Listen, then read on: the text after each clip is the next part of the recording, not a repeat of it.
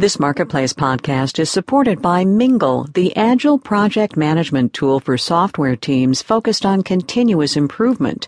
Mingle's custom card walls and realistic reporting help teams start with familiar practices and change as they go. More at thoughtworks.com/mingle. Marketplace is produced in association with the University of Southern California. Hey, look, the Dow hit 16,000. What? You wanted more than that? From American Public Media, this is Marketplace.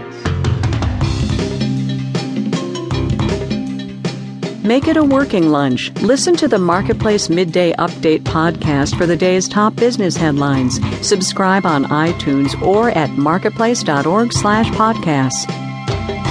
From the Frank Stanton Studios in Los Angeles, I'm Ryssdal. This is the Marketplace podcast for Monday, the 18th of November. Great, as always, to have you with us. All right, here you go. 16,030.28.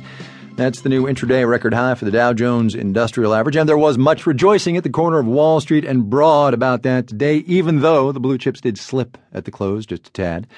Elsewhere in the economy, though, it was more head-scratching than celebrating because employment is still way down. Wages are and have been stuck for years.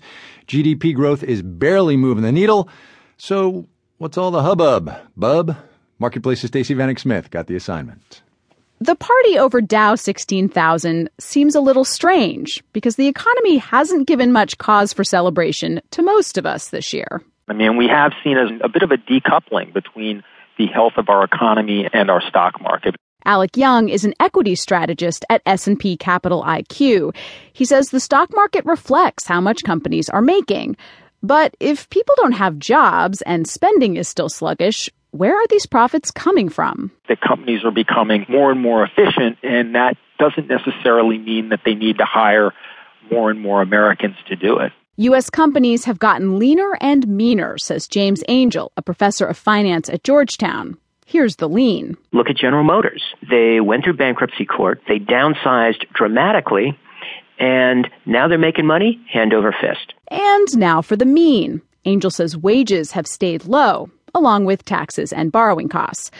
16,000 might be a new landmark for the Dow, but everyone should keep that in perspective, says Max Wolf, chief economist at ZT Wealth. Part of the reason it's a record is because we just turned in one of the worst decades in equity performance in American history. Wolf says markets are only up 10% over the last 5 years. Getting excited about 16,000 means grading on a big curve. And this necessarily isn't the kind of curve you always see at the school for the gifted. The U.S. economy has only grown about 2% this year. In New York, I'm Stacey Vanek Smith for Marketplace. This next piece we're about to bring you has come to be known around these parts as the dog ate my homework kind of story. Another tale of retailers blaming the latest weather pattern, blackout, congressional gridlock. I could go on, for whatever bad news that they have to deliver. This time, it's the Affordable Care Act. Walmart says Obamacare could cut into sales by taking money out of its customers' pockets. Marketplace's Amy Scott looked into that one. Starting in January, most of us will either need to have health insurance or pay a penalty. According to the Wall Street Journal, in a call with analysts last week, Walmart warned that's another, quote, line item in their personal budget that could cut into its customers' spending. Lynn Franco is an economist with the Conference Board. Obviously, there's only so many discretionary dollars, and if there's fewer, consumers are going to have to make harder choices. But isn't the Affordable Care Act supposed to save people money? A recent study by the Rand Corporation predicted out-of-pocket medical expenses will decline for most people who are newly insured or change their health plans.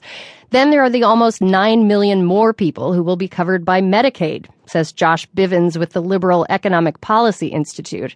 Others will get subsidies to buy insurance. In my mind, this is kind of like a delayed small stimulus program because it's actually providing people who are otherwise cash constrained to give them more income in the next couple of years. Others say it's too soon to know how the healthcare law will play out. And analyst Joe Feldman, who follows Walmart for Telsey Advisory Group, says that uncertainty itself can weigh on shoppers. If it's in the consumer's mind that they may have some pressure down the road, you may see them pull back on their spending. So healthcare may be the new excuse du jour, as another analyst put it. As more retailers come out with their earnings forecasts in the next couple weeks, expect to hear more about it.